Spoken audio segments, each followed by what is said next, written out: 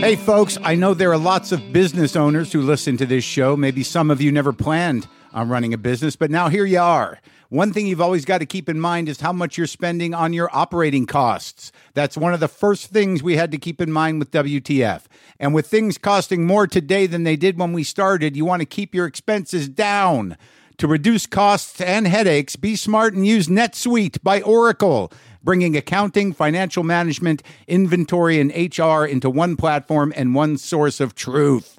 Reduce IT costs, cut the costs of maintaining multiple systems, improve efficiency by bringing all your major business processes into one platform, slashing manual tasks and errors. By popular demand, NetSuite has extended its one-of-a-kind flexible financing program for a few more weeks. Head to netsuite.com/WTF for more. That's NetSuite, NetSuite.com/WTF. Lock the gate!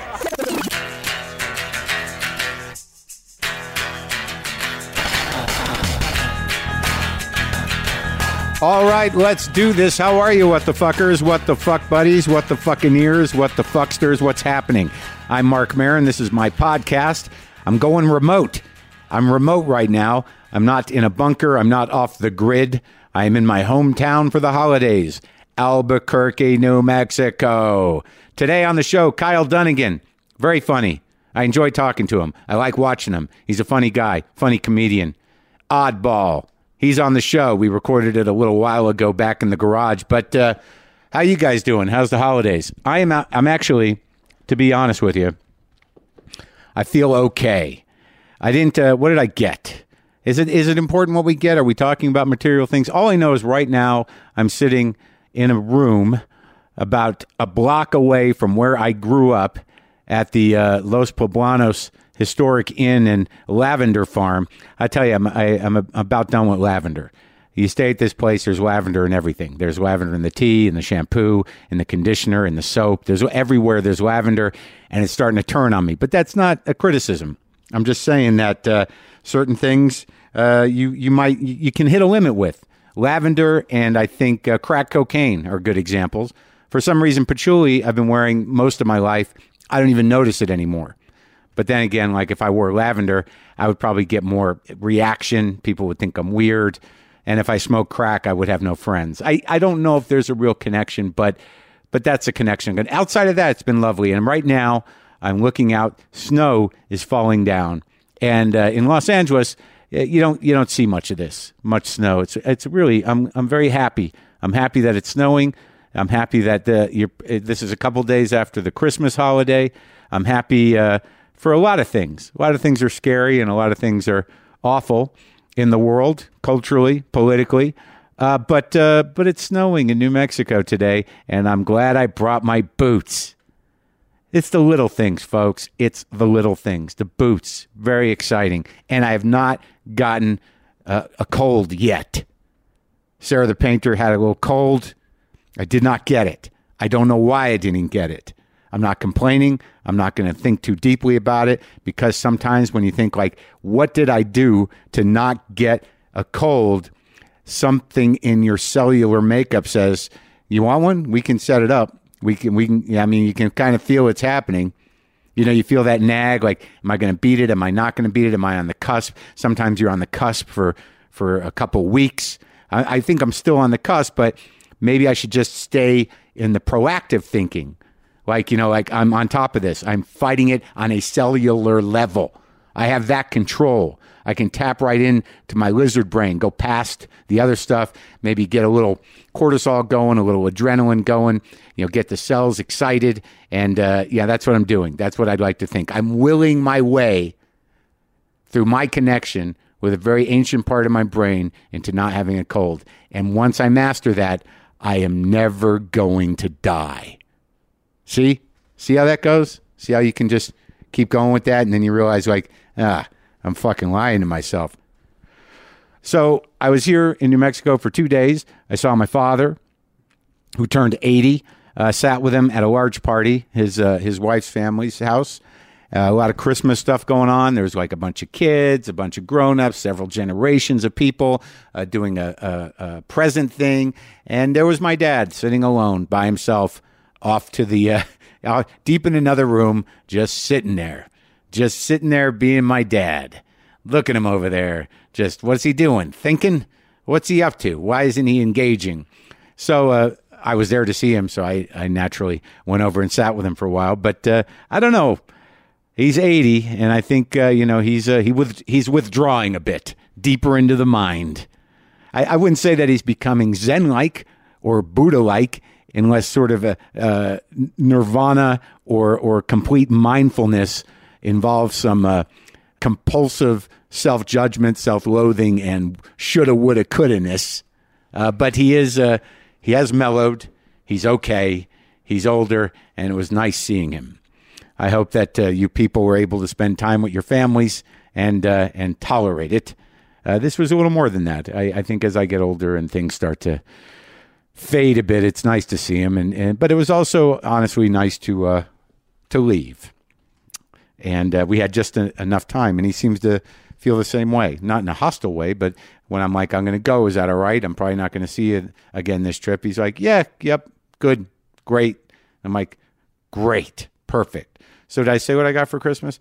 I got a cashmere sweater. I got a hat. I got, what else did I get? Oh, Sarah, the painter, finally gave me a painting. Only took 4 years. It's a nice painting. I'm going to put that up in the house. What else did I get? I got a lot of cards. Not as many as usual, but maybe it's an address thing, or maybe it's because I don't send people anything, and maybe it's because I don't really give too many presents. And I don't go to parties often. So if you're sitting there wondering why you're not popular, or why you don't get Christmas cards, or why you don't get gifts, do you give them? I find that reciprocity usually leads to that sort of circle of socialization. If you just sit there and you go through your cards and you wonder, why didn't I not get as many? Why not as many presents? How come no one's wishing me a happy Christmas or a Merry Hanukkah? How come that's not happening? Well, did you do it? Oh yeah. It's not all about me. I've got to care about other people and do the polite thing. If you're not doing that, you're probably going to be in Christmas card Siberia, all alone with just one or two from your family. I don't really know how long to hold on to the pictures of my friends' families.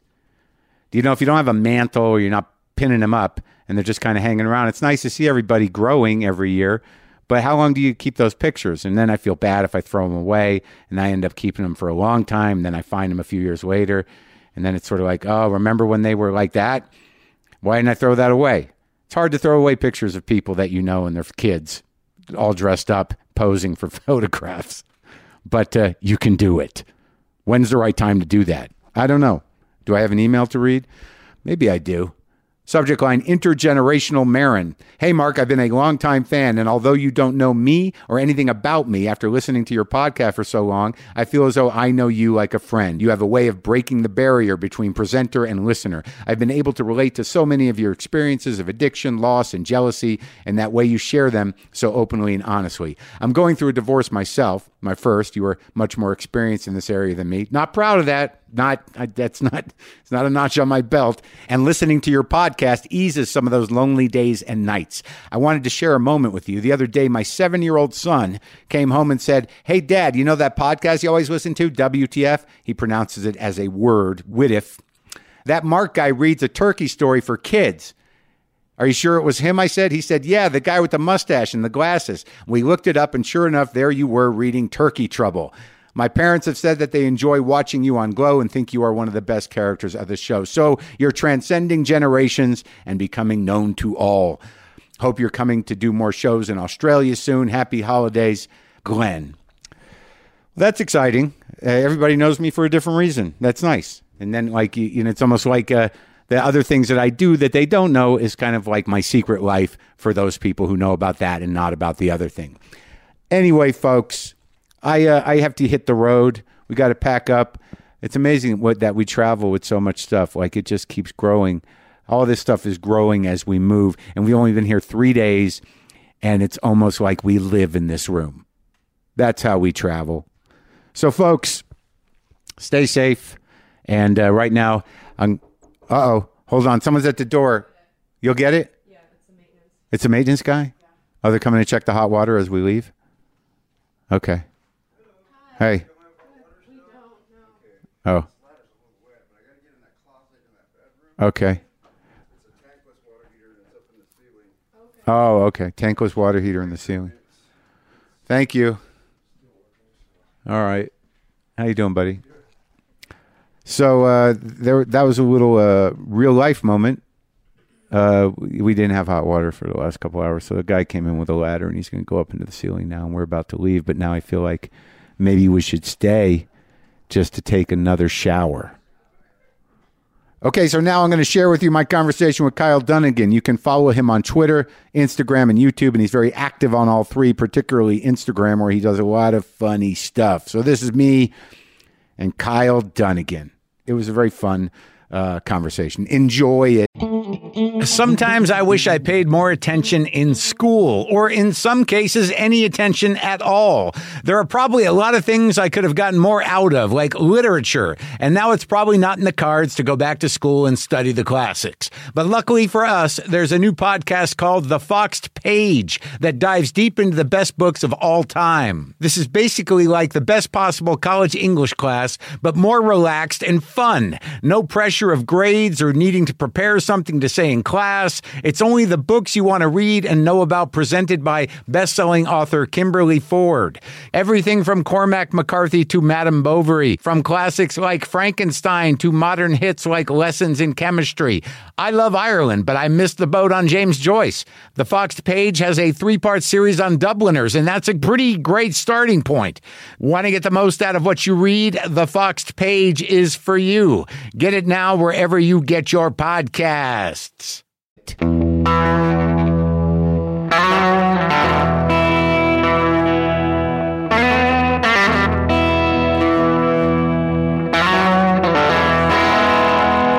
Are you all right, buddy? You tired? No, I just kind of meditated though, so I'll pump up. What do you mean kind of meditated? When you drove over, you slept early? Well, I got here early. I don't like to be late. Oh, yeah, I don't either. It makes me panic. So I have like a meditation app that I put on. Headspace?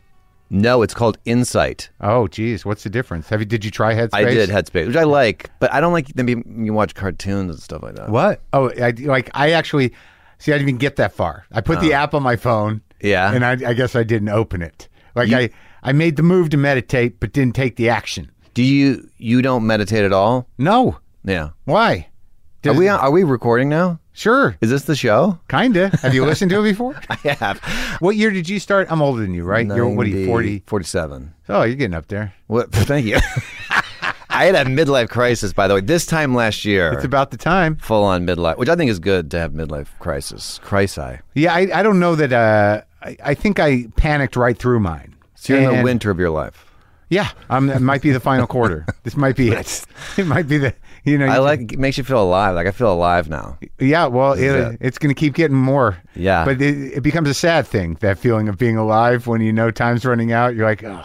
I don't think about it. I do think about it. I think we should think about it. Well, I mean, I know what's happening, but like it's sort of like we all know we're going to die, but we don't know of what. And when you get older and things start to ache and creak a little bit, you're like, this body's only built for so much. Mm-hmm. That's the thing. You can't ignore it when you start losing your vision and the aches and stuff. But other cultures that face death, unlike us, they are less stressed out. We push it away, but it's there. But then we got. Well, I think Canadians are better at it because they know, like, well, I've got health care, and and there's probably some sort of elderly care that you sort of like. There's not the crisis of like, what the fuck are we going to do when you get sick or no one wants to deal with you anymore? Yeah. Well, they got a state thing that you just go check in and that's that. Yeah. Why doesn't it work? Why do you think it doesn't work here? Because there's no money in it. Is that it? Of course. What do you mean? Why is there not national health care? Because you'd have to basically shut down the insurance market and move it to the government. Is it that simple? Is there anything else? Is it just that, you think? That's just that. I can't figure out. Was Obama sitting in this chair that I'm in? He was in that chair, but in a different garage. Oh. What do you this mean? chair? That chair, No, that was the chair, for sure. Well, I need a minute to take that in. Okay. Obama just sat here, and now here I am. Yeah. What's going on with you in relation? I need a minute. This has been like 20 seconds. All right, I'm good. That's shorter than we cool, thought. I thought I needed a minute, but it was actually 34 seconds. So wait, how did the midlife crisis manifest itself? I was writing for a show, Sarah Silverman show on Hulu. When you were dating her, or after? After. Yeah. That's how. Why was that tone? What was that tone? After. What kind of tone? What would you say that tone was? It was like after. Why'd you bring that up? No, okay. That tone was just to put a point on it. Because I think you might have been the last comic. I think you might have. Yeah, I did it. I tend to do that. I tend to be the last comic. Well, I'll tell you this. Yeah. You get along with her though. I do. She's actually like really good at being friends with all her exes, I think. Yeah, and I feel like also I realize working for her is our relationship. She must have been the boss because there was no transition feeling. And I was writing for Amy Schumer before that, and I got kind of in that writer loop. Yeah. And then I realized how little time I had. I just suddenly felt my age. And I wanted to be a performer, and that was always the thing. Yeah. I like to write. It's a great job. You've done a lot of it, it seems. Yeah, but I got caught in it because of there's stability, money, all that stuff. So sure. Then I was like, I'm going to focus on my I'm going to focus on my Instagram. I just make Instagram videos. I'm going to do that for a year. This was the midlife crisis? Yeah. So that doesn't sound very dark. It didn't get that dark, but I tell you, I'm still feeling it. Yeah. Like I get up at 6:30 every morning on purpose. Or just because you can't sleep anymore? No, on purpose. No, I mean, I get up at like 6 and I can't go back to sleep. You just pop awake? Yeah. Are you awake That's at one night of the too? gifts of being older, is that, you just can't sleep in the morning anymore. No, I usually fall asleep at night, like boom. Well, how many hours are you getting up at 6:30? I think I probably average 6. That's okay. It's not great, but it's just where I'm at. And whatever's good for you. It's not good for me. I mean, I'd like to be able to, like, on a weekend, maybe sleep till 9. Yeah. But, like, I don't know. I think I'm doing a bit about it that, like, I don't really believe in God, but that's the one thing that makes me question, because it does seem like as you get older, and it happens to everybody, that you can't sleep as much. It's almost like God saying, like, hey, you might want to be up for this. Yeah. Not a lot of time left. Not much. Yeah. You're not religious. No. You say that like you were wary. Like, what if I said I am? But I'm open to your views. I would get nervous. I'm open to your views. Religious. Tell me, lost one.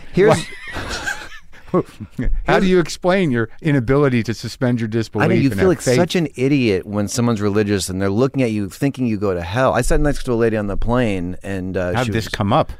She had pamphlets. She was one of those people. No, yeah. And then she was, you listen and you try to be nice. You don't want to hurt someone's feelings. No. But then she said that I was wasting my life being a comedian. Yeah. And then I sort of turned and I thought, well, I'm going to defend Why would you say that? Yeah. And so I was like, well, how can you say people in Africa who never hear of Jesus go to hell? Right. And she said, there's the internet now. Oh, it's only a matter of time before we get to him. Right. Yeah. So the missionary mindset. Like, they're not going to hell, we can still get there. We've got people down there. They're handing out the pamphlets. We're working on the internet. We're getting close, yeah. And then people that just, if they're in a plane crash and they're the only survivor, they thank God for saving them. But then they're saying, like, he chose me over the other people he let die. Like, it doesn't make sense that there's any God watching. And no, if there is, he's got a very wicked sense of humor. He's hilarious. While we've been talking, 8 children died. Sure. Well, I mean, probably more, but I don't even frame it that way. That the weird thing that, it's prophesized that the world will end, and we're all sort of like, if it does sort of come to pass that it does, and it does seem biblical, a lot of us are going to feel pretty stupid. Oh yeah. But also, I would have a lot of questions. Well, I mean, you probably won't get an opportunity to ask them unless you jump on board now. Well, then you can't do that Hail Mary pass when you see, Jesus lowering out of the sky. I think you can, as long as you say you believe in Jesus. Right, you get in under the wire. That's what people on death row do. They get in. Right. Now I accept, and then they go to heaven. Yeah, or at least they feel better in that last few seconds. Yeah. A little bit of optimism. Would you be if you were on death row? I think I would start to maybe get religious. I don't know. I don't see my brain doing it. Like it's really a matter of being able to suspend the disbelief, which I don't sit around and be atheistic all the time. I do find it disconcerting when people of faith act within that faith, or they think they are, and it's clearly damaging to others and to the world in general, what they are able to rationalize. Yeah. But I don't begrudge them their faith. I just don't know that I can get there. And fortunately, as you get older, less things seem to matter. So you do get a little relief anyways. I do feel relieved more now that I'm older. Well, yeah, because like, a lot of the things that were so important and so horrifying and so painful that you look back at them and you're like, God, I was 12. Yeah. I was 19. Yeah. And I thought that, Where'd you grow up? Well, whose show is this? I don't know. I grew up in New Mexico. Mine. You did? Mostly, yeah. I was born in Jersey and lived 2 years in Alaska. My dad was in the service, and then from third grade through high school, Albuquerque. See, I met you in New York, and you seem like such a New Yorker to me. Well, no, I always had a line in because my family was from Jersey, so I was there all the time, and New York was important to me. But I ended up there in like 89. You were one of the big guys when I was in New York. I was never a big guy in New York. I know you think that you weren't, but you were. Like you and Dave. In the alt scene, maybe. But in terms of like actual club work, why? When did you start? Let me see. 97. Oh, well, yeah, I was... Big time? Well, I could work at the Cellar by then. Yeah. But, Yeah. That's when he started? 97, That's when little Kyle Dunnigan showed up with his guitar? Yeah. I was very pushed away from what I do naturally because I do love music. I do impressions. And these things were not looked upon as a good idea because back then, to get a deal, you talk about yourself and your problems and everything. And no, that's not... Oh, okay, right. I get it. Managers were like, put the guitar down. Well, what's your point of view? Yes, right. All that. And really, I'm more like a Dana Carvey kind of guy. Yeah. And imagine Dana Carvey trying to do that stuff. No, I know. Quite fit. Well, I mean, I guess New York is not it's weird. You should have went to San Francisco. Would have changed everything for you. Yeah, I'm just now doing what I should be doing, I feel like. Yeah, finally. Well, I'm only 47, so. But it's weird where you choose to start because, like, after New York... Like, I hit the wall in New York. Yeah. And eventually I was like, fuck it. And I went to San Francisco, and they just love people who don't fit in. Oh, okay. You fucked up. We need to go back in time. You'd be on SNL now if you'd just gone to San Francisco. Yeah. Does that hurt your feelings? A little bit. I had an audition there that was so bad. Let's go back to the beginning, Kyle. Yes. You seem deep. Like I can't. You seem like you might be adverse to that. No, go ahead. No. Do you go to therapy? Not right now. But you have? I have, yeah. Because of women problems, mostly? Yeah, my father was sick and dying, and that brought me into it. And then I had Your dad, when was that? 98. Holy fuck, it's been a long time. Yeah, how old 20 years. How old was he? He was like 59 when he got diagnosed. Holy shit, yeah. With what? Brain tumor. What McCain had. Really? The same thing? Yeah, it's aggressive and bad. That's terrible. I'm sorry. This is a comedy podcast, right? No. Oh, okay. Not necessarily. Have you listened? Never. No, I have actually. I don't listen to podcasts. I listen to you, Joe Rogan. I don't know why. Well, there goes your week. Between me and Joe Rogan, that's what, 90 hours? Yeah. He does what does he do, 6 hours? Yeah, we did. I did at one point say, like, is it over soon? But I love that. I mean, well, it's like the old days, like doing a 3-hour radio show. Yeah. You just kind of hang out. Someone else comes by, and you just hang out, and they talk to him. And low pressure. Yeah. I'm starting a podcast, and I'm thinking of doing like 40 minutes because... what happened to the Professor Blastoff? Oh, that ended maybe like 5 years ago. Really? It's been that long? Were you a listener? Yeah. I listened to most of the one I was on. Oh, that's right. I forgot you were on it. See how we forget? And you barely even did the fucking show. Yeah. But I think Tig was gone. It was me and you and Huntsberger, and I don't remember who else. Yeah. That's it. Yeah. Just the three of us? Mm-hmm. I don't think Tig was there, was she? She must have been. Oh, maybe she was, yeah. She was you never did it without her? No. I just remember we were talking about farting in relationships. You know, it was a deep podcast. Oh, I remember that because I had a situation where... Yeah. You know Mike Burton? Comedian? No.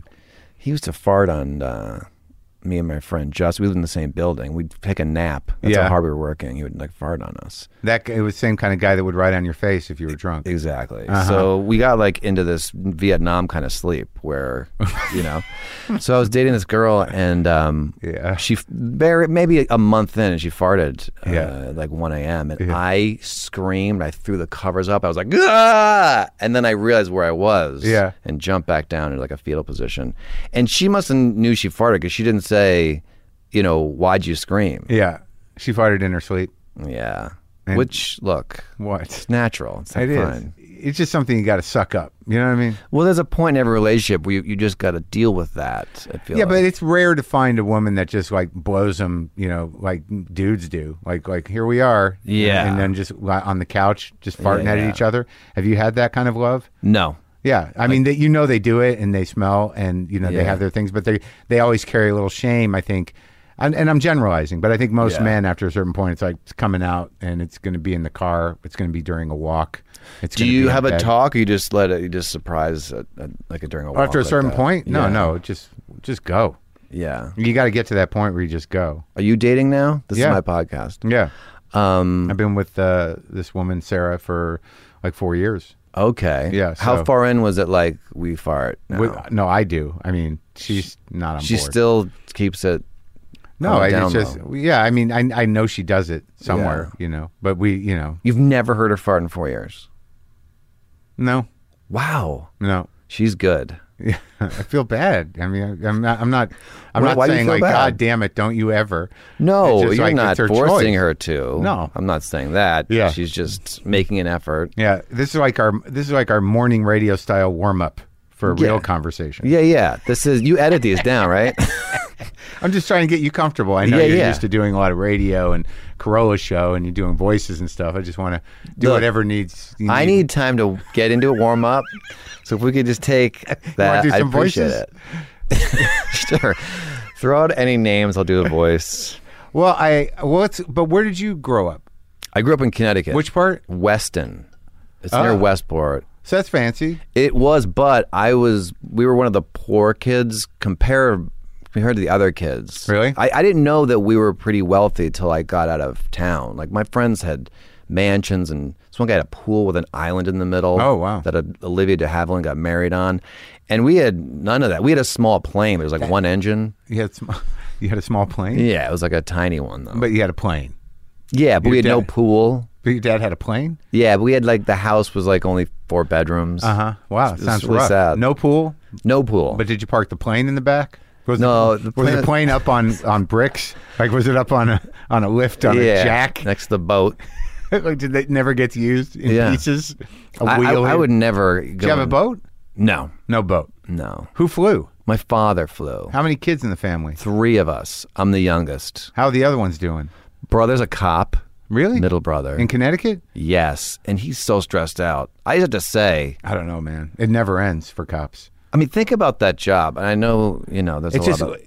The thing about the job of cop is that you know that what you do is never going to be resolved. There's always going to be crime. Yeah. So there's no point in your life at your job where you're like, I think we got a handle on this. I did it. Yeah, it's good. Yeah, you go to where people are being assholes. That's your job. 25 years they've been like, hey, go here. What city? Near Hartford. It's called Windsor. Oh, okay. I know Windsor. Yeah. I was in Hartford. So like he's got domestic abuse calls. Yeah, there's some gang stuff too. Yeah, so it's high crime there? So he's out in there putting his hand on his gun as he approaches cars? Yeah. Oh. Yeah. That's dangerous. I mean, it's the most dangerous, really. My friend, we were shooting this thing and this is in LA, but he was dressed as a cop. A fake gun. Yeah. Cops pulled us over and they were like, is that a real gun? And he goes, no, this is a toy. And he touched it and there was a gun in his face. like you... Cop stopped you. Just put your hands in the air. There's a lawsuit, sue them later, but just don't put your hands in your pockets. It happened pretty quick, huh? It was unbelievable. And he was a cop, this guy, Justin McKinney. He's a comedian now. I know Justin, yeah. How's he doing? He's doing great. He's in New Hampshire. I saw him. Yeah, he sells theaters in New Hampshire. He's got a good Where the fuck did I see him? Like I think he stopped by. I was surprised, and I think it must have been in New Hampshire because I remember him from New York too. Yeah, there was another cop. DeResta was a cop. Yes. Joe DeResta. He was in the car too. It's funny, imagine it. Yeah, we were doing like a cop show or something. 2 cops in the car. Yeah, and no one thought to not go for the fake gun. No, John DeResta put his hands on the ceiling immediately. Right when the guy walked up. Just in because he was dressed as a cop as well. Yes. Yeah, it was scary. But this is like, it's when a cop pulls you over, just know they're so stressed out. They just go to this domestic thing. The guy's throwing his, feces on the floor, and then you go there, and then you go somewhere else where they're calling you this. Just the knowledge that cops, after a certain point, you would think you would have seen everything, but you haven't, because people are a quote that I've been using a lot from Michael Clayton, like, people are fucking incomprehensible. So you you think that there's some sort of kind of like a context for human behavior until you find the guy throwing shit on himself, with something in his ass, and he's about to set his dick on fire. Right. And you're like, hey, sir, please, can you put the torch down? Yeah. It's like, I was on the phone with my brother, and he was like, I got to go. A guy's drinking cleaner fluid on his porch. I was like, okay. On purpose. And then you go to the precinct, and they're all kind of being jerks to each other because they're all trying to let out this steam. Sure, you got to bust balls, right, just to get some relief. They got to have therapy or meditation 20 minutes a day. It should be mandatory in precincts, I think, because they're dealing with so much stress. Are you saying they do it? They do? No, they should. It should be. Well, I think that there's been lots of attempts to integrate, some sort of mindful kind of like relief. Yeah. But after a certain point, it's like, no, fuck that. And on top of that, you go home and the news is like, you're an asshole racist, basically. It's like the news about cops. So it's really a tough job. So, but he's all right? He's doing all right. I think he's got 2 more years till retirement. He's got like a countdown. Is he a detective or? No, like patrol. Oh, really? Yeah, so he wanted to do that. Patrol. Yeah. Stay active. Now he regrets it, but in the beginning you're like... Maybe if he'd gone to San Francisco. Yeah, I would have been the guitar. He would have been chilled out. Man. What's the other brother do? That's a sister. Oh. When did that happen? Used to be a brother. Just kidding. Yeah. All right. She's a teacher. She had kids and everything. Well, that's She's nice. Older. Yeah. Older? But you know her. Yeah, but we weren't as close. Me and my brother talk every day. Every day? Pretty much, yeah. When he's out in the car? Yeah. Just give him a quick call. Headed? Yeah. Going on a Diarrhea call. Town. Be right back. What is that? It's just, I just feel bad for him, but yeah, he's a good guy. Yeah. Really good guy. Well, that's nice that you talk to him every day. Yeah. So you grew up in the house with the plane. We had the plane, the small plane. And your mom? Mom was a mother. Mm-hmm. What grades does your sister teach? She teaches like special autism kids and stuff like that. That's important. That's another easy job. Oh my God. What they both just signed up for. I know. And then I signed up for vacation. Yeah, basically. always. That's my job. Just being a goofball. Yeah. It is kind of weird. What'd your dad do? He was a lawyer. Ah. Yeah. He did plane crashes, actually. That was his specialty. When he first started, he wasn't making that much money. At the very end of his life, he started to make money. Mm-hmm. And he did like the Lockerbie crash. He was part. Really? He was on the council, and then he was like lead counsel. The Lockerbie one, that was a bomb, right? Yeah. So he was representing people who were on the flight. No, he was on the bad guy side, the insurance side on that one. Oh, really? He was part of the team, but he didn't like it, and he switched over to doing the other side, the plaintiffs. And he was lead counsel on the Croatia crash. I don't know if you remember that one. It was like Ron Brown, some like senators were in the plane. Was that shot down? No, they hit a mountain. Oh. And my father figured out there was like outdated maps, so they were liable, the plane company. And so what happens when they're liable is the widows get the money that the person would have earned. So this plane was filled with like 17 multimillionaires. Oh, I do kind of remember that. Plane. Yeah.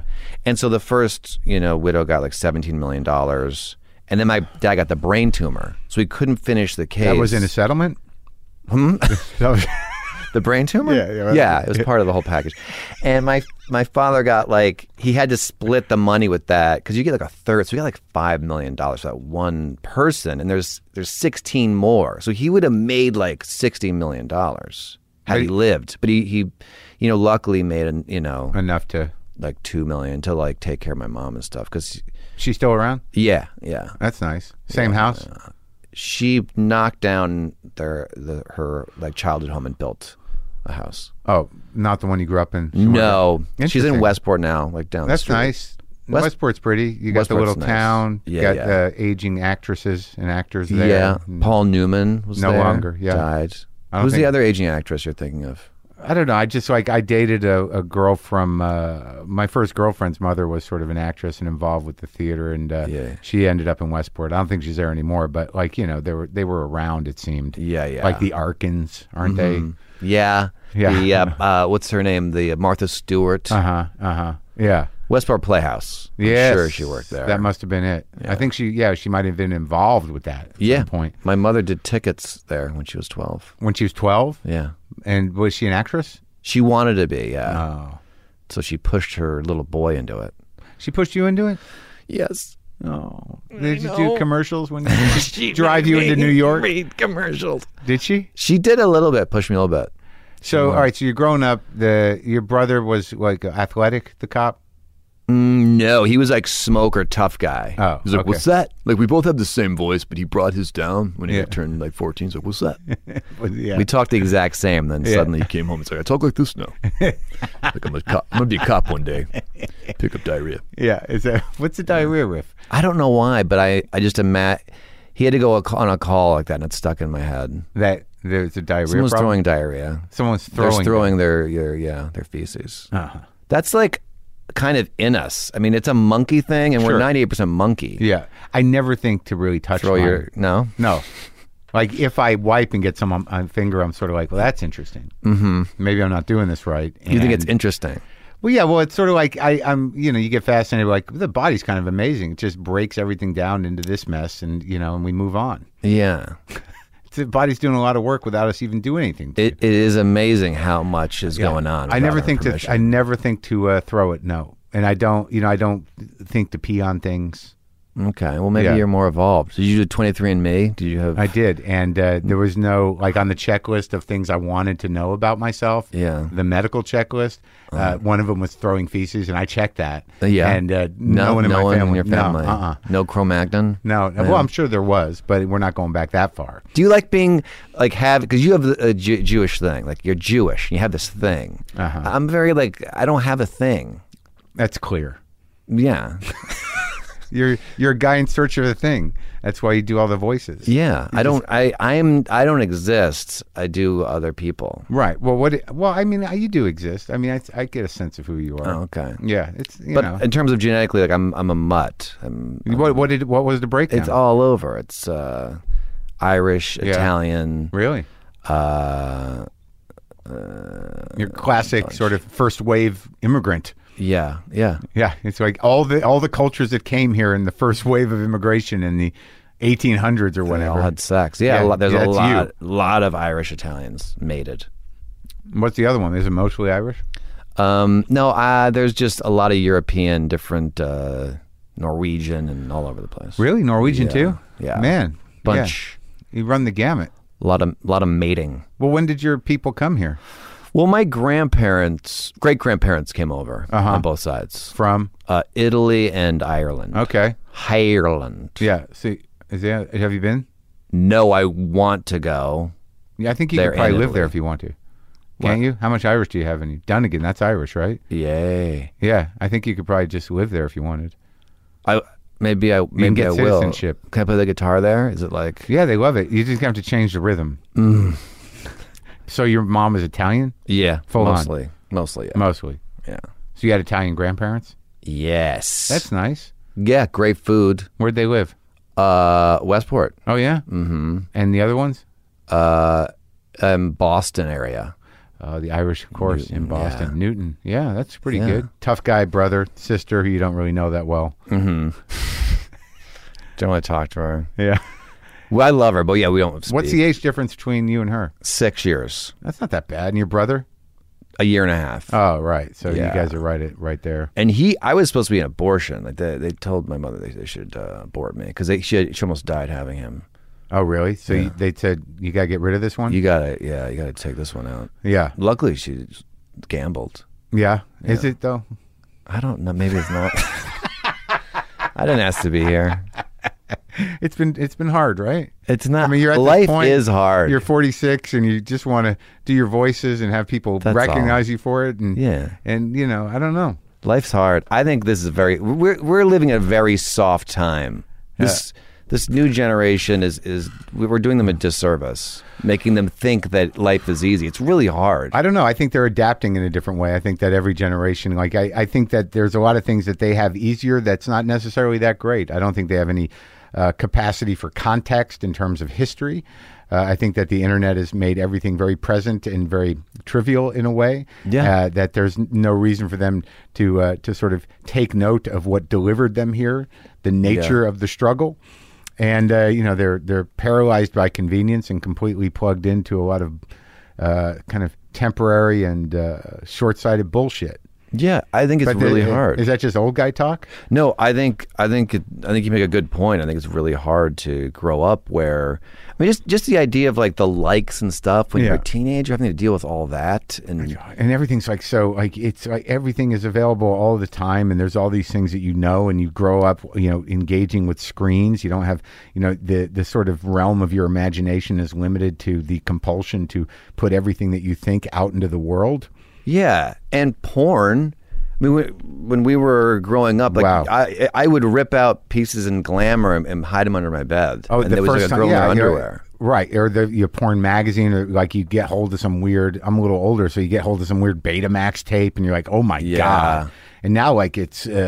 I'm very suspect to why there's so much porn, and like in the fucking 80s, there was a goddamn Meese commission about pornography in this culture and the dangers of it, and there was this whole conservative right-wing push to rid us of porn, and now all of a sudden it's just okay for it to be everywhere.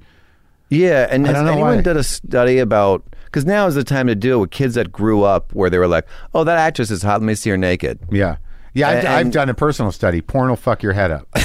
Oh, you did your own research? Yeah, no, I definitely, it's conclusive. Yeah. I saw it when I was very young, 14, and it was even harder, much harder to find, but I got hold of some. But at least you had to work for it. Oh, yeah, no doubt. But outside of that, so young Kyle, what's he doing? What was I doing as a child? What were you doing in high school? Were you a song and dance man? Embarrassingly, kind of was. I mean, I took tap and jazz with my mother when I was 13, and I didn't want to. Wow. I was a follower. Like, I sort of did what my mother told me to do. Because, your parents that's how you survive. You please them. And I just got this message to sort of listen. Have you considered maybe you're gay or no? I consider it all the time. The only thing holding me back is that I find the female body more attractive. But that's it. That's it. It seemed like a good idea. Yeah. I think my dad, because my dad found my porn under my bed, I think he was relieved. Not that he's against gay people, but I think he was worried maybe this would be tough for this kid. Right. My tap dancing son? Yes. my jazz son. Jazz hand son. So I think... so he's like, the kid's all right. So he found it and he tucked it back gave me like under? A wink. And he let you keep it? Yeah, let me keep it. That's cool. Just pictures of girls in their underwear. Right, so you're going to tap and jazz with your mom. What age is that? Humiliated. Like 13. Oh. Like too old. And she convinced you that it'd be a fun Didn't have to convince me. I literally did not think for myself till recently, I would even say. I'm still kind of working on it. I didn't really think to do, like, I would like music, but I would never think to buy it. Right. And my mother sort of, amazing mother, but like this one area of sort of guiding me where to go. I think I got the message that my voice didn't really matter. They did a study in the 70s, which they would never do now, but they would have a mother rattle in front of the baby. Yeah. And all babies do this in stages. They do the same thing. Is this part of your research to figure out what your problem is? Well, accidentally, yeah. Like when I heard this, I was like, "Oh, that's me. That happened to me." Like what now? So they rattle in front of the baby, and the baby's like it and laugh. They have them keep rattling. They start to push it away. They make the mothers keep rattling. All babies then cry. They have it keep rattling, and then all babies drool and numb out. And I was like numbed out. Like I would go from all the what do you call it? From the stimulus. Just like, for example, your mother's needs. Yeah, and just like her, like example, I would go. I'm gonna go outside, and she'd be like, "Do you want to get a jacket?" No, I'm good. You should get a jacket. It's cold out. No, I don't want a jacket. Let me get you a jacket. No, don't give me a jacket. And then I'm walking out, and there's a jacket being put on me. You get the message. Your voice doesn't really. But it's interesting. Yeah, I never thought of that. But I mean, on some level, that seems relatively maternal. It is, and it's I think most mothers do this. But when it comes to like you're going to jazz dance, no, I don't want to do jazz. Never even thought to say no. I thought it. I don't. Oh, so you're already the hooks were in. I was a robot. Oh, you're saying at some point you just entered a state of post-traumatic stress from your mother's needs to make you do what she wanted you to do. Drooling, numbed out. Right. So by 13, you're like, what are we doing? And I want to be clear. I have a great mother. I love my mother. This was nothing malicious. Right. It just and some other kid. My brother said, screw off. So your brother was the one that's like, fuck you guys. Yeah. I'm smoking cigarettes and hanging out with these ne'er-do-wells. Exactly. And you're like, I'm gonna go dance. You got to stick it to him at some point, pal. Are you getting me now? Are you starting to understand my behavior now and the guitar playing and everything and the voices? Almost. Yeah. Yeah, but You're closer to it. I'm closer to it, but like so tap and jazz at 13. Then what happens in junior high and high school? I remember a guy, not to keep harping, but he gave me my tap shoes back just to get them like put on. Yeah. And he goes, "One day I'm going to see you on Broadway." And I remember thinking, "Oh, gross!" Like in my head, I didn't say it, but I was like, I want to be dancing. And did you go to musicals with your mom? I went, yeah. In New York? Was it like we're going to the city to see Guys and Dolls? Exactly. Yeah. And then I was in school. I majored in theater, and I just did not like it at all. Where, in college? Yeah, I went But what happened in high school? Were you like? That was actually doing the theater shows gave me a sense of myself for the first time. So you were a theater nerd in high school? Yeah, I was the leader of the nerds. I was the president of company, which was the theater group. And you think that your mother this was her encouragement? Yes and no. I'm glad that she got me into this business and everything, but I think it was had a big part of it. So you did several shows in high school. Song and Dance Man. Some musicals? Dancing Up a Storm. Really? Yeah. You still dance or no? No. I never was very good. There was a guy, he was the head of Alvin Ailey, and he did the choreography, which is amazing. At your high school? In Weston? The chairman of Alvin Ailey did. So why, because he lived in the area, or he was friends with the director, so he just came up to do some charity work for us white, no rhythm kids. Right. And we did The Wiz, I was the Scarecrow. We did Flower Drum Songs, we were Asians. We did Fiorello, and I played a Jewish person. I never played a white person or so that's sort of an interesting key. So what was the Jewish person in what? Morris Cohen. In which show? Flower Drum Song. Did you talk like that? I'm Morris Cohen. I'm Morris Cohen. No. What do we do next? Really? You did that? I did that. Was that racist? No, I don't know. Not when you're in high school, I guess. Maybe it would be now. Be insensitive. It's very insensitive. I mean, I imagine with all those shows, everybody would just have to have flat affect. Yeah. We did Asians, and those white kids they made us do the makeup. Would not be done today. They put tape on your heads? They didn't do tape, but they did like the makeup. Really? Like King and I shit? Yes, exactly. Yeah. And then I think it was Flower Drum Song, I had a solo, and the chairman of Alvin Ailey was kind of going around the stage writing the dance for me. Yeah. And he's like, "Oh, this is going to be hot," he said to me. And so I did the dance, and halfway through, the audience is just laughing. They're laughing at my dance, and then not hot. Not hot. And at the break, I go, "I'm sorry, I don't know." And he's like, "No, it was supposed to be funny." And it was not. He said it was going to be hot. Yeah, that's what he promised. I still know the dance. I still know the move. I want to do it. I wish I could. I'll do it later for you. How are you ever going to forget something that scarred you so intensely. That was like, the first time you get just a room full of unintentional laughs when you're being serious and really it hurts. Oh man! Because I started that dance like this is going to be hot. As I was told. Parents laughing at a kid who's trying to be a hot dancer. How old? What year was that? That was 17. That was senior year. Wow. Wow is right. Wow. But you had some experience with being funny on purpose. I did get voted class clown, that kind of thing, but when I was in 8th grade, I mean, when you're doing shows and you do comedies, when you're doing Morris, what's his Cohen? Cohen, yeah. I mean, you must have got. Was that supposed I got to be some funny? laughs on that. Is it comedy or no? Yeah, that was a comedic part. Yeah, right. And then we had like a talent show. My friends were like, "You should do stand up." Again, in high not school? My idea. In high school. High school, yeah. Oh, okay. And I just did what people told me to do. Sure. It's a weird thing. So that's what you are. A follower, yes. Yeah. I've broken it though. Now that I'm aware of it, I have the tendency, but I can point to it and go, like instinctually when someone goes, come on, let's do, you're like, wait a minute, let me think it through. Yeah, do I want this? Kyle doesn't want to do that. Yeah. But he will.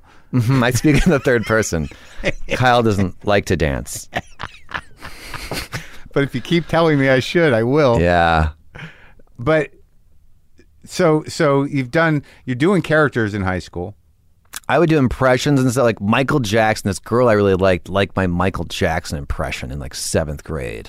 Oh, so you had it turned on all the time. That was your method of communicating, of getting attention and yes, because you could like, if you're not unlike many of us, like you've got the full spectrum of high school nightmare cliques around. Yeah. And you could entertain all of them. I was tiny. Yeah. I felt invisible, and this was a way of... I'm glad you grew out of that. I'm like 140. Soaking wet. But I graduated high school at 110. A heavy 110. Yeah. So it was a beanpole. But everyone knew you because you were funny. I was a pretty small school. It was 110 people or something, so people knew me. Yeah. So there was no monsters? No, it wasn't too bad, but I did... No football team? There was, but they were terrible. With 110 students? Or is that just your class? Class. Oh, yeah. Yeah. So, okay, so you're dancing song away. And dance man. And what happened with the stand-up experience in high school? You did it? It was bad. I wrote 20 minutes that day, and we know that you don't do Was it that. at a talent show situation? It was a talent show, okay. Yes. So I went and I did like some stuff, and it was going well, and then the host of the show came out, and she said, Mrs. Ola's about to suspend you. You can't. This is in the middle of stop the show dead. Person whispering in my ear. Because you're in the middle of your act and you're killing? Yeah, it was going well, and I was doing stuff. And what were you doing? I remember doing impressions of some teachers and stuff like that. The easy stuff. Yeah. Well, no, it's not easy, but like in that context, it was looked at as a attack on authority. Exactly. Because you got to the principal and then someone said, stop him. Well, they were upset about my language, which wasn't even that. I think I said like penis or something like that. That was it? And she left, and I told the audience, I'm like, I'm not allowed to say penis anymore. So I told them what she said, trying to get a laugh. Yeah, did you? So then I started to say just other words for penis, and then they dragged me off stage. They dragged you off? They dragged me off. Teachers? There was 2 hosts of the talent show. How they, like physically? Yeah. I kind of let them drag me. You know what I mean? They were just taking part of me the off. act. Yeah. Here I go. Making a bit. Yeah. Then I got suspended for like 2 days. Really? You're like the Lenny Bruce of your small high school. Yeah. You know how edgy I am. Yeah, man. Yeah. That's crazy. Breaking the law. So your mom, My mom was there, luckily, because she saw that I wasn't that bad. So when you got suspended, she said, let's go get some ice cream and maybe dance a little? Yeah, yeah. We danced. And then there was a guy there, James Naughton. You know, that was an actor. Sure. I remember that guy. He's one of those Westport guys, right? Yes. He stuck up for me, which I really appreciate at that point. He wasn't the one in American Werewolf in London. That was his brother, David Naughton. Oh, okay. Yeah. He was in Planet of the Apes, the TV show. He played a non-ape. James was? Yes. Yeah, he would direct, he would like coach us acting. We had an amazing, for a high school like theater department, we had an amazing help. It was great. But then I got to college and then I did not like my acting experience in college. I just didn't fit in. So you graduated, you're suspended, you put that on your resume, got suspended for a stand-up act. I was upset. I didn't do stand-up for like 5 years after that because of... But you graduate and did you apply at other places? Yale? No. I don't read well. You mean you're dyslexic or? I have something, I think. I never got tested, but like... Undiagnosed? You don't have the will to read? I don't have... I went to like try to get untimed. What does that mean? SAT tests, you can get them like untimed. Because I did well for what I read, but I couldn't finish in time. I tested out of my language requirement in college. Oh, really? I just couldn't wrap my brain around it, dude. I could not. I could not. What was it? I couldn't do symbolic logic. I couldn't do mathematics after a certain point. Language, like I chose French, and like I was just sort of like, you could take a test that would show that you're like mentally incapable. Yeah. To get out of the requirement, and I did that. I tried to charm my teacher, but he wouldn't have it. You just did terrible in French? I just couldn't do it. I didn't understand like the grammar, the tenses. It was like, it was a lot of work. That's school. You got to learn it. Yeah, I know. If I couldn't like sort of song and dance my way through a class, a liberal arts education, through bullshit and like I couldn't write a paper. It was just like, usually if it was like a 10-page paper, it would be like 9 pages of pretty good opening paragraphs that never really zeroed in on a point. Yeah. I couldn't do it. I didn't do well in that either. No? You don't need that. There's so much you don't need. And why do they not teach kids how to deal with their emotions? They don't take an hour to go, hey, here's what's going to come up and here's some techniques to deal with it or whatever. They just go, here's Charlemagne, here's what year he was emperor or whatever. I just don't, we got to be going that way, right? Right. What? Teaching kids about their emotions? Yeah, and how to deal with life, like being real life overwhelmed. lessons. No, I haven't. No, you got to get those on the street. Why? Why can't you get them in school? I think that's true. I think you're right. I don't. No one prepared me for anything. Maybe it's your parents' job. I don't fucking know. All I know. I'm not yelling at you, by the way. No, I know. But all I know is that I got out of college and I moved to LA, and I didn't even know how to get an apartment. I didn't know how to get a bed. Mortgage. Well, that just happened. That was like I was in my 40s. I know. Why don't they teach seniors about mortgages or when I looked at a place in Venice. How about how just to buy a bed that's not like a futon on the floor, or how not to live out of boxes? That should be a class. How to buy a bed. 10:30 a.m. Yeah. I looked at a place. It was between Santa Monica and Venice. Okay, a half a block from the beach. It was $286,000 for 2-level, 2-bedroom in 2001. I thought I had to pay the whole thing. Me too. I used to do a bit about that. Why didn't they tell us? Like when people told me they bought houses, I go, how much? They'd go like $1.5 million and be like, where'd you get it? Like I thought it was like a drug deal. You showed up with a duffel bag of hundreds. Yeah. No, I had no idea. That place is worth $2 million now. And if I just knew about a mortgage, I'd be like, okay, I'll take that. Yeah, at that point, it was probably zero down, and I just, great. Unbelievable. No. Oh man, it's just archaic what they teach. So many things it sounds like in your life. If you'd gone to San Francisco with the guitar, and if someone told sound like a San Francisco guy, how you to do a mortgage, it would have been a different world for you. Yeah, and my dancing, everything. I should have gone dancing. I blew it. You blew it. I didn't know any better. Well, you can still dance, I bet. I can actually. I can move well. Yeah. And I'm not afraid to say that. Yeah. Like I have a natural gift. Yeah. So what was the? Why did you have a problem with the undergraduate degree you got in theater arts? Okay, here's a class. Yeah. Movement for the Actor, it's called. Yeah. They'd put on a tape for 45 minutes of sounds, and you have to move around how you feel. So it's like, boing, boing, boing, bark, bark, bark, and people are just moving around the room. Mm-hmm. Now, no guidance? No, you move around you feel what like that kind of crap. And then in this other class, we would read a book. Like this one guy read Death of a Salesman. No, it was the Stella Streetcar Named Desire. Yeah, right. So then you have to come in with your interpretation. So he wrote on a mirror in lipstick, whore, and then he pulled down his pants and humped the mirror and then turned around and told us to go F ourselves and ran out of the room. And he got an A. That was his interpretation of this was where I was. It's raw. Yeah, I mean, he took a big risk there. They didn't teach me how to get a resume or how to get a picture, how to get an agent, none of that. I just left and if I was still in that state of like being a follower, so I just stayed there instead of going, I want out of here. But you didn't learn anything? No. Come on. I didn't learn anything. I learned Did you do plays? Yeah. This one... Do scene study? Like, not even well. This one guy was like, if you crack your voice, you sound more emotional. So we would go around the room saying farewell. He'd point to you and you'd go, farewell. And you'd go... Great. I wanted you to do it. Oh, okay. Farewell. Farewell. See? That was a class. Now, why I didn't leave... 4 years I did that. And then what happens? And I just left. Yeah, and then where did you go? Just wandering around? I went to New York. I was like, where's Marc Maron? You went to New York. So you just moved after college with no plan. I'm going to be an actor? Was that it? Yeah. Great plan.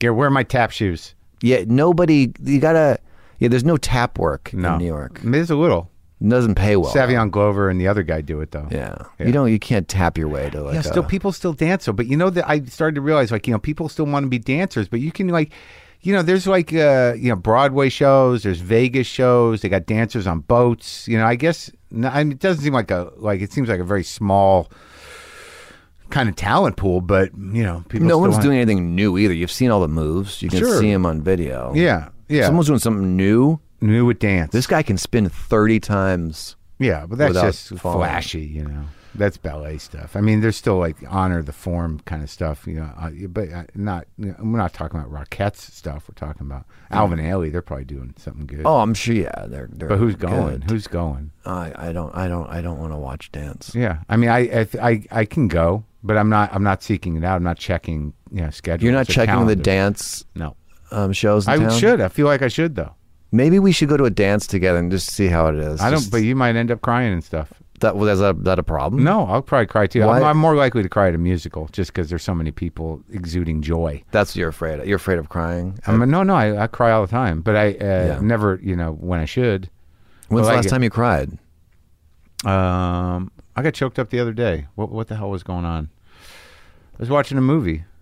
It was Amy Schumer's movie, of all things. Which one? I get choked up pretty easy. I watched the Pretty one. Oh, okay. What was it called? Am I Pretty? I Feel Pretty. I Feel Pretty. Yeah. I thought she did a great job. She's a great actress. I mean, but I've seen her stuff, and I know that movie got a bad rap and whatever, but in terms of her comedic acting performance, great. And they played it so straight. It was kind of impressive. It was it was a pretty. Big conceit, real fairy tale shit. But they played outside of that. They played it pretty straight. Yeah, and I thought it was very effective and funny. Yeah, I thought it was good too. And you worked with her for a long time. Yeah, long time. Well, let's get there because we're going to be here all day if we don't. I know. Look, you tired? You already? Know how busy I am. I know. What do you got to do? I got to go pick up some wood. Really? I bought some reclaimed wood. You're going to do some work? We're going to do an accent wall in my house. Really? Yeah. Oh. You think I'm just a song and dance man. I do woodwork and stuff. You're going to do woodwork? Yeah. I'd like to build stuff. Does Huntsberger come help you? No. He's a leather guy. He's I don't need a leather guy. He does leather work. Yeah. He made me some leather things. Did he really? I didn't even know that. I had a podcast with him for 3 years. You didn't know that he does some... Yeah, he made me some leather coasters because he saw I had some that someone else had made me, so he made me some. I'll show you on the inside. Trying to top the well, it was coasters. it was clearly, he knew he could personalize, or they did a nice job with them. Yeah. Yeah, like the stuff you get at Tandy, where you hit the hammer with the leather. Oh, yeah. Okay. He's a cowboy. You knew that. That's right. He is such a cowboy. But he's a real cowboy. Yeah. He's moving out of here. My guess, he's going to Montana. Yeah, get back to the horses. Yeah, that's where he belongs. So, all right, so you got the wood. Okay, so we'll get you out of here so you can get the wood. But so you go to New York, and when do you start doing the comedy? I started doing sketch and improv. Where? I joined different groups. There's one group I had to pay money to be in it. Yeah. Who does that? I don't know. People pay money to get stage time. They bring bring friends. There's a lot of different. You got to do what you got to do. And I got this other thing. This other group. I just realized there was no money in sketch and improv, right. And so I was like, let me go back to try stand up again. Yeah. And I went to the comic strip because they were the ones who would let you audition. That's right. The other clubs, right. It wasn't really an audition process of getting in. So you get passed. I got passed, and I started doing some late night stuff, and then I started to get better spots. Before I was ready, very thankful. I remember it was mostly guitar, right? No, I remember. In the beginning, I started with the guitar, but I got rid of it pretty quick. I felt like this is shameful. This is not what people do. Clearly, I remembered it. Yeah. Like in my mind, somewhere I'm a dancing in there, guitar player. Just a guitar guy. It's a guitar act. Yeah. Right? The guitar act? Yeah. I remember when I first started seeing you around, like even as late as like, when you were dating Sarah Silverman, I'm like, the guitar guy? Yeah. I think it was like, when you're like a comic that's like, so geared towards like the real shit, the guitar guy never goes away. The guitar guy. I mean, I'm okay with it because I feel like if you're making people laugh, like whatever you're doing is okay. I mean, I feel like I shouldn't have backed away from that and took the peer pressure. Is that what you think happened? Back, I definitely, the vibe in New York was you do not go up with a guitar on stage. Yeah. So I just stopped doing it and tried to be like how other people were being and talk about. But my life, as you've heard, is not a great. Well, we didn't even talk about the plane. I mean, how often did you go up in the little plane? Not that much. Maybe like once a year. Yeah. Did your dad fly it a lot? Yeah, he flew it a lot. Yeah, just to go to like New York or around. Yeah, he would go to his, law stuff. Oh, that's nice. Yeah, it was Didn't cool. know how to fly, but you never interested. No, I wouldn't even get in a plane like that now. Yeah. All right, so you give up the guitar against your wishes. You buckled because you just peer pressure, follower. Yeah. I'm following the trends. I don't know if that's following. It's just sort of like you want to be a comic, so like you comics you respect, or like maybe lose the guitar or something. Yeah, and I was told to lose it too by managers and stuff. Really? Like that. Yeah. Who were your guys when you were coming up? Who'd you like to watch and stuff? I mean, you really? Dave Attell. Oh yeah. I did like Dana Carvey and stuff, yeah. but it just wasn't happening. That kind of comedy wasn't happening in New York. So how'd you evolve? What were you doing? Because I kind of lost touch or interest. I can't remember. I'm sure it was interest. You're very funny now. I did. I like watching you when you go on now. Oh, thanks. I did Conan O'Brien. I got that, and then that got me out to L.A. Oh, okay. And what, 2000 something? Yeah, I think it was 2000. And I just did some acting stuff. I got some sketch shows. I did Cedric the Entertainer Presents. I joined mid-season. I thought I'd made it like a bunch of times. I thought, here comes the rocket ship. Well, yeah, right. But were you doing mostly impressions or just being yourself? No, I never was doing impressions on stage. Right. Or characters. I just did it for the auditions. And those were the auditions I was getting. Like, right. I never got a sitcom or anything where I had to read a script. As yourself? Never. Right. I only got shows that were like your character or your So you got the Cedric thing and you're like... And I did like... Jamie Foxx had a sketch pilot that I did. That was like... To get a part, it was like 6 auditions and I get there and there's no writers. 2 of his friends who just got out of jail were the writers. Yeah. And our first table read there was no ending to sketches. Yeah. And Jamie Foxx was coming once a week, and he the first table read, he took through the script. He goes, "Fuck the script. You do you." Uh-huh. And then he left, and the executive was like, "No, you have to do the script." We weren't allowed to write for ourselves because of WGA rules or something like that. Anyway, Eric Andre was on the show too. When it was over, we were like, "What was that?" What was that called?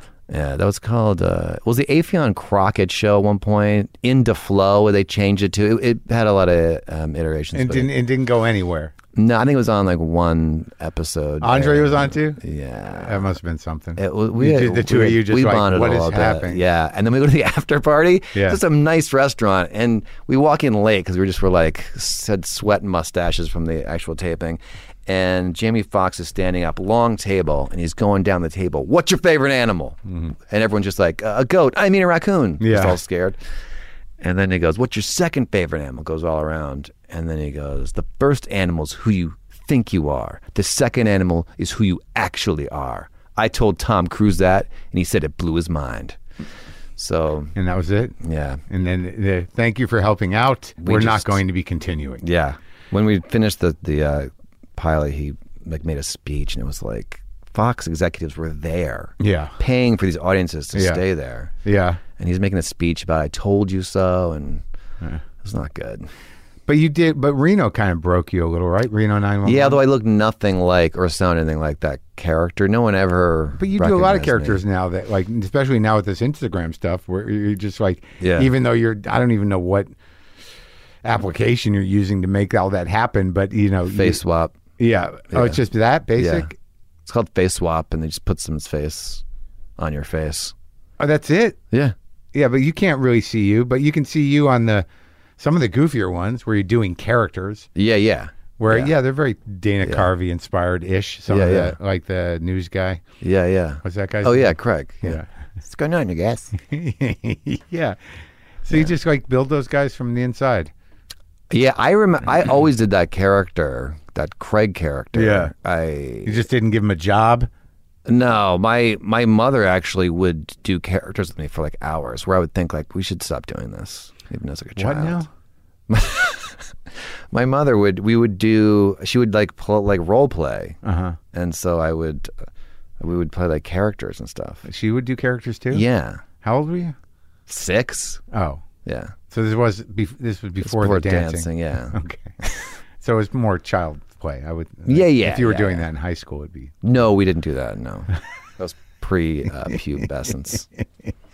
But the writing stuff. So you're doing stand up. You're doing all the shows we all do. You're getting attention stand up wise. You're funny. A little bit. I mean, I never felt like completely comfortable with what I was doing on stage stand up wise. I could never watch my sets. I did well enough to do shows and do okay. Yeah, all the like Conans and the thises and the that's, right? Yeah, but I recently I'm changing my actor. You did Comedy Central Presents. Yeah, I actually saw you there. Do you remember? We did the same day. You had which one? Goats? I think I had 2. Oh yeah, the sheep. What a bad idea that was. It just didn't. Well, why were they telling us to put we don't know what our background should be. Well, but most people are just sort of like, I read into it. I'm thinking about the mise en scène. I think I'm like a rebel. So like I'm the one sheep that's going the other way. But basically, it was just a big picture of the asses of sheep. Yeah. And then there was a sheep on stage, and no one stopped me. But we still remember it. Well, I look at it and I'm like, I'm doing my stand-up routine, and there's literally sheep's asses surrounding my fucking face. You were the sheep guy to me. I'm the guitar guy to you. You're the sheep guy. I go, oh, the sheep guy? It was a big plan, but how I thought in any world that anyone would read that properly, and that I would think that much of myself as I'm a rebel, so like I'm the sheep that turned the other way, and it's like, why is there a sheep up there? You overestimated your audience? It was just dumb. No, someone should have stopped me and just said, just put, Mark Maron up there. That was like that. Once people just like put their names up there, I'm like, that's reasonable. Like I did 2 of those. The first ones, I put a sideshow banner on. I'm like, I want a freak show banner behind me because I feel, like that. Yeah, you shouldn't be in charge. I mean, you're great stand-up, but you should not be in charge of set design. No, I remember right before I went on, the lady goes, you have my favorite. Your set's my favorite. And because I felt insecure. I felt like, she loves my comedy. Yeah. I thought she meant my set, my stand-up set. Because they let you choose it. That was the big thing with those first half hours. You can choose your set design. Well, when I found out she meant my set design, I lost all confidence there. I had just my name and like some stars, like little like Christmas lights, very basic. That's smart. I liked it. So you dated Sarah, but that's I don't really go in that direction. But you wrote for her, on the first show as well. No. Later. No. The new one, the Hulu Inside show. Amy Sheehan was the first show I ever wrote on as a writer. And she brought you in because she liked you. Now, that was a sort of always under fire. Uh-huh. Yeah. And, how did that pan out when the accusations of theft of sketches happened? Like, didn't you get slagged for the magician one? Yeah, I didn't because I think a lot of it's just like under the radar stuff. But like that magician sketch, that was my thing. Like I do magic hands or whatever. Yeah. But like I was there in the writing of it, and the part that's like in question. Here's what went down in the room. Yeah, there's 9 writers. I can't even remember what was the magician bit. The bit that was like someone else did it on YouTube. Right. These 2 exact bits this person did. Yeah. And what was the angle? I mean, wow. it was like a magician in bed with a woman. He's pulling like a scarf out of her vagina, and then he like comes up, he makes a balloon animal out of the condom. Okay. So you have a room of writers, and the head writer was like, okay, we need like funny things a magician could do in bed during sex. Right. So it just, after 45 minutes, someone comes up with a condom blowing up into a balloon. It just happens. Yeah. And like it just, those ideas. No, I agree. I know. Like I've been in writers' rooms before, and you got to sit there and go like, is this like? Yeah, they were very into like Googling. This guy's, I mean, he had like 200 views. It was, while we've been talking, 1,000 comedy videos have been uploaded to YouTube. It's just like almost no, I mean, impossible. it's true. Like, especially with stuff that isn't insanely personal. Yeah. That the possibility of somebody coming to the same bit is high. Yeah, especially now. Yeah, I that's why I made the shift. Like, even there are some bits, if I talk about anything that's, pop culture or whatever, I'm like, someone's got to be. Yeah. It's so not worth it. No one wants to, be called a thief. The worst. It ruins your whole career. It's like, they were very good. There was someone who was like, that sounds familiar? And they would Google. It's just impossible to get everything. But you wrote for most of that, right? And you performed. Yeah, I wrote for, all 4 years. Yeah. Did you used to open for her too? Sometimes, yeah. Yeah. How's she doing? Well, that's a way to be a comedian, what she does. Opening arenas. Yeah. You fly a private jet and then escort through red lights from the airport, just right to the thing. She's still drawn like that? I don't know. So now your primary focus outside, I see you do stand up a lot and it's very funny over at the Comedy Store, but it's these Instagram videos where you put yourself in character with the face melding app. Yeah. What is it called? It's called Face Swap. Right. Face Swap. If you could refer to me as the king of Instagram, because I feel like when you just say something, it becomes true, like a Trump thing. So sure, if you could Kyle Dunnigan, king of Instagram. So okay, let's go back, but don't. Let me just give a note to my producer. Right. Don't cut what we said before. So Kyle, you're kind of the king of Instagram now. Oh, thank you. Thank you. King of Instagram. Kyle Dunnigan won, Yeah, it's great. Good for you. I love having a 1 at the end of my name. That's at Kyle Dunnigan 1. Yeah, my nephew told me it's not cool to have a number in your name. Yeah, well, I mean, you didn't get there quick enough. No, this guy's got my Gmail. He's got everything. Oh, God. Have you talked to him? Do you have a relationship with him? We email because he sends me emails like, this looks important. But there's a bunch of he's not emailing me. Like, he's gone quiet for a year, and I'm sure I'm missing well, he's emails. I think he's doing, he's dancing now, I think I heard. Oh, is he? Yeah, he's dancing, great. and he does a guitar thing at the end. Oh, my God. I got to see that act. Kyle Dunnigan 2. You're Kyle Dunnigan 1. Yeah. But he's the real Kyle Dunnigan. I mean, according to Gmail, he is. But the point is that you've done something creative with available apps. You've done what people assumed that everyone was going to do. You've made your own little, thing with the available technology without a tremendous cost to yourself. But I haven't seen it done before.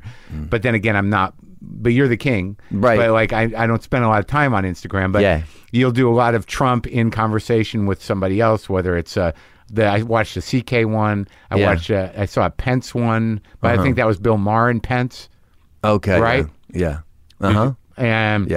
But there's a lot of Trump talk. There's a lot of Kardashian business. Some those Kanye get the business. most view of the Caitlyn Jenner stuff. The you as Caitlyn and all the other ones. But you play all the people. Oh, yes. And you do a pretty good Trump. And they actually made a video. Chloe was doing my bit in one of her Instagram stories. Oh, really? Yeah, and I got it. On purpose? Did she give you credit? No. But she did it. She kept doing, we're mad at you, which is the thing I do. Oh, really? Yeah. That's it was funny. Cool. She stole something from your impression. Yeah, she claimed it, which is the good, Claimed it. Good thing But you're to okay do. with it. Oh, I love that. Would have been better if she gave you credit. It would have been way better. Yeah. Yeah. So now where do you see this going? To the top. Right there. I look at it like, and I'm excited about this because this is like my TV show. I have total control. I got this audience now. Yeah. And I just love it. How long does it take you to do those? It seemed pretty. Some take so long because you've got to put the little box in of you with the. What's the production? It's gotten a lot faster. Really, I do go through like a writing process. I shoot them kind of not just with my face, without the face swap stuff, so I can just see if it works. Yeah. And when I first started doing this, I kind of got some flack for trying too hard, because it's clear I'm trying really hard on like my production Instagram. values. Yeah. And I thought, I'm going to keep doing... It's an outlet. Fuck them. Yeah. And I was like, oh. And now people don't give me flack anymore for that. Well, I mean, I think it's like, it's a not like all these apps are, really designed to entertain ourselves and then just dump it out there in the world. Like, look what I did with the thing. Yeah. But like, you've done it. You've taken this technology to this other place where you can actually cast an entire show with yourself, like a sketch show. Yeah, yeah. Using this thing. But like, how do you like? I don't know enough about the technology to, even if you were to tell me that, I would be like, oh right, I couldn't even do that. But it seems like to do the two face mash things, and then have one in a box so they can actually have conversation. That seems to be a leap. Like you can't just do that on the app, right? No, I go to this editing app. Yeah, and it's pretty intuitive, and there was a learning curve when I first started doing it. I just wanted to do I was looking to have conversations, and so I thought the FaceTime. Yeah, it's like a natural thing to look at. So so that's FaceTime what you're mocking. Talks. Yeah, like I'm using that device, FaceTime, so it makes sense. You actually use FaceTime? No, but just the FaceTime where you see picture in picture. Yeah. Right. So that's right. That's what it looks like when you FaceTime someone. That idea was huge for me, because now I could have conversation. That's the key. Because I can have conversations now without cutting back and forth. But what's the other though? When you do all the Jenners and Caitlyn Jenner and all the Kardashians, that's more like what is it? Go Office or Me Office or one of those. Yeah. Where it's more of a leap. It's a big FaceTime party. Well, no, it's like one of those ones where I used to advertise for it, but I can't remember what it was. There's a couple of different apps that do that, so you can talk to several people at a meeting in different places. Yes, that's more like that. Yeah. So it doesn't look foreign to people watching it. Right. They accept it as, sure. Okay, that happens. It also looks like a fucking panel situation on a news show. Yes. Yeah. And I've done that too. And picture in picture is big on TV. So how many are you doing a week? How many you got up there? I try to do 2 a week. Really? Yeah. It's hard. Sometimes. And what's the average audience? Like viewership? Yeah. Like 200,000 views. Good. Yeah. It's enough to where I feel like... I'm excited that it keeps me going. Okay, but now here comes the bigger question. Yeah. What's the business model? That's a great question. I did get a deal. I've been offered a TV deal, like a pilot kind of thing. But for this, Instagram's going to start monetizing on IGTV, Instagram TV. So I'm hoping to get involved in that, because I am making $0 right now. Starting this podcast, and I'll start putting that up on Instagram TV. Yeah. And and if this TV show, if that thing happens, hopefully I'll be able to pay my mortgage. But you obviously have this attentive crew of a couple 100,000. Do you ever think about doing ads? I have been offered to put it, I don't know, a washing machine, some product in that. I've been talking to someone about that. But as character? Yeah, just somehow put it in. I did one video where Kim was lost in her house and she didn't know what the washing machine was. Oh yeah. I could have got a free washing machine. Oh, I that see. Kind of stuff I will do. Product placement. Yeah, if it doesn't affect. Right. But only 1 minute on Instagram. You don't have that much time. You have to compact everything. Sure. People tune out if they hear. But how about in terms of drawing them to your comedy shows? That audience. That's been great. I'm able to do small theaters now. Oh really? Yeah. All from the Instagram? All from the Instagram. Now, do you feel pressure to do the impressions now? Yes. Because I do the shows now, and people will shout out to Caitlyn or "Yeah, baby," and they'll shout out. Oh yeah, stuff. And that's all right with you. I'm happy with it, but I do feel a little bit like I got to get a Caitlyn bit. Oh right, really fast. Yeah. And it's hard to get an impression in your act without looking like. Right. Here's my impression of. Yeah. Right. It's just. I think it goes a little like. That's what turns you off about impressions. Sure. Probably. Or back when they turn around, back in the old days, right. It's unacceptable. They turn around and they turn back around. Yeah, it's classic. It's violating. Well, you don't have to do it like that. Just kind of jump around. People can take it. The best thing is if you have a story with them. But I don't know this. I don't know Caitlyn. Well, you make it up. All right. But you're the guy who decided on the sheep background. I don't know if I should listen. I don't know. But you know what I'm saying? I'm just saying there's a way. No, you're around. right. Yeah. No, that's a good idea. I will do that. Well, you could put a couple of characters. Just why not just do it like your conversations, but just make sure that somehow or another, without hitting it over the head, you introduce the premise in the conversation. Yes. You know what I mean? Yeah, there's a way to do it. Melissa Villaseñor does impression of stand-up really well. Right. Like that, like what you're saying. Right. Like she... Yeah, you can do that. There's a way to do it. Sure, man. Get on it. I did have a personal story with Bill Maher, though. Okay. I was on his private plane. We're going to close with it. Okay. So it better be solid. Oh, Is this like it's big... not a bit. It's not a good story. But a morning radio ender? It's a beginner. Let me set you up. So I heard you you had an interesting encounter. Could you do the king of Instagram thing? Kyle Dunnigan, the king of Instagram. Great funny stuff. And I was watching. Yeah, we get a big kick of it. Oh, great. I'm sorry. We get a big kick out of it. Start again. Okay, I'm sorry. So Kyle Dunnigan, the king of Instagram, is here. Thank you. Back from break, and we all here at the station have been watching those, your Instagrams. Oh yeah, and it's great. Yeah, the Trump's great. Thank you. The Jenner, Kardashians. We love that. And, Mike Pence, very funny. Though Christy, our weather girl, actually knows Mike Pence. But I'm sorry. I'm not. We don't get political here, but you know what I'm saying. I've sure. Don't worry about it. Yeah. But we were thinking. Sorry, my fucking cough buttons. One more. Go ahead. With the king of Instagram, Kyle Dunnigan, and so you do such a good Bill Maher on your Instagram. They're all great. Thank you. Yeah, but Bill Maher. Now I heard. Correct me if I'm wrong, but I heard that you met Bill Maher. You have an experience with Bill Maher. That you have a problem with Bill Maher. Yeah, I was on a plane with him once. Actually, no kidding. Yeah, like a commercial. His private jet. He's got a private jet. Wouldn't you? How do you like that? Huh? Amazing. Doing all right in show business. That guy, right? Yes. So why are you on the private jet with Bill Maher? Well, my girlfriend at the time. He's trying to. Your girlfriend? He was. Well, we were going to Hawaii, and we missed the plane, and she told him, and he goes, I'm leaving tomorrow to Hawaii. Who's your girlfriend? Sarah Silverman. Oh, at the time was Sarah Silverman. Yeah. So she's a big comic, so why wouldn't he be friends to her? But he doesn't know you, right? He doesn't know me. He knows me as a guitar guy.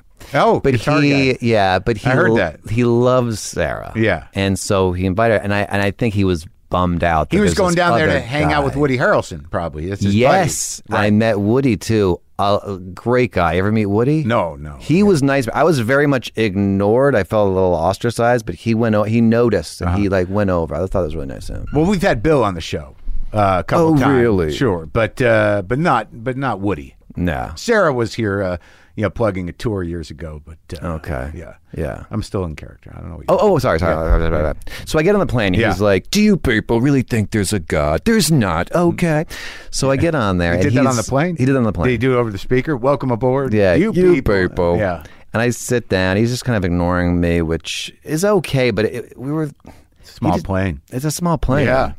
And I was like, "Is this in my head?" And then Sarah was like, "He's not being nice to you." Yeah. But I think I get it. He wants to go on vacation, and he doesn't know me. And there's a guy doesn't know, and I get it. But you're on his plane. Yeah, I was on the plane. And then what happened? I've been miserable on private. You think private jets, you're doing good. Never been on one. You've never been on one? Never been on private jet. Don't travel in those circles. This is me, Mark. You could get your own private jet. Not really. You could fly a few places in your private jet. Well, you mean you hire a private jet? Yeah, you rent it. Yeah, right, yeah. but it's like, what is it, like $100,000 per flight? It's like 60,000. Oof. That's nothing to you. For what? No, it is something to me. What do you think I am? I don't know. I'm fucking talking to you in my garage. You're the king of podcasts. Oh, yeah, it's big money. Big money. Yeah. Yeah. Do you do ads? I haven't heard any ads. You do them later. Put them in later. Oh, okay. But I'm not during the conversation.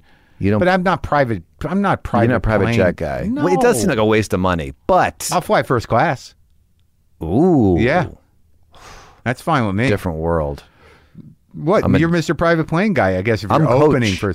I'm coach. Are you? Unless I'm tagging along. Or someone's flying you. Who someone's invited to right. privately. I'm going to tag So along. let me just get something clear. Is that the end of the Bill Maher private plane story? Look, I told you this was not a great story. Wow. At the top. So he... Well, there was moments that were just uncomfortable. Like he had a set, he did stand up and he was coming back to the table. Everyone's like, oh, he killed. And then I said... You went to a show that night too? I didn't go. Part of your vacation? I didn't go. He just had a show. That's why he was going to Hawaii. So the night before. Yes. Yeah. And then he came back to the table after the show and everyone's like, oh, Bill killed. So we sat down and go, hey, Bill, I heard the audience was pretty rough. Yeah. I was like trying to make a joke of the opposite of what it was. That's comedy, right? And it wasn't the right thing. You didn't read the room right. I didn't. No, because Bill, I mean, maybe if you know him really well, you can bust his balls, but he doesn't...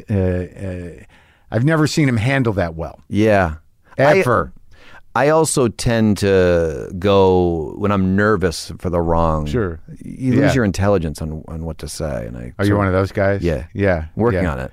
So you see Bill Maher and you're like, hey, Bill, there is a God. You're stupid. I'm sorry. What'd I say? Kinda. Yeah. I'm aware of it now, though. Well, that's good. That's all. Self-awareness is good. It's the most important thing. Well, I hope everything works out. Thank you. And you've always got the dancing. I can always go back to and that. The guitar.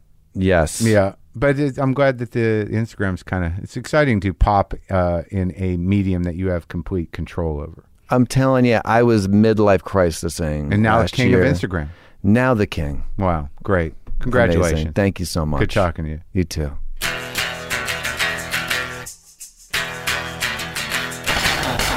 Kyle Dunnigan. Go see all his weirdness on Instagram, also YouTube, Twitter. No, I have no musical instrument with me. None.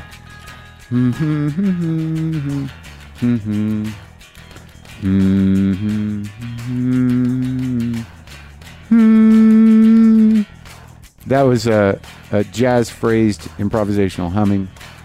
It's hard to learn, but if you focus, you can do it. Boomer lives!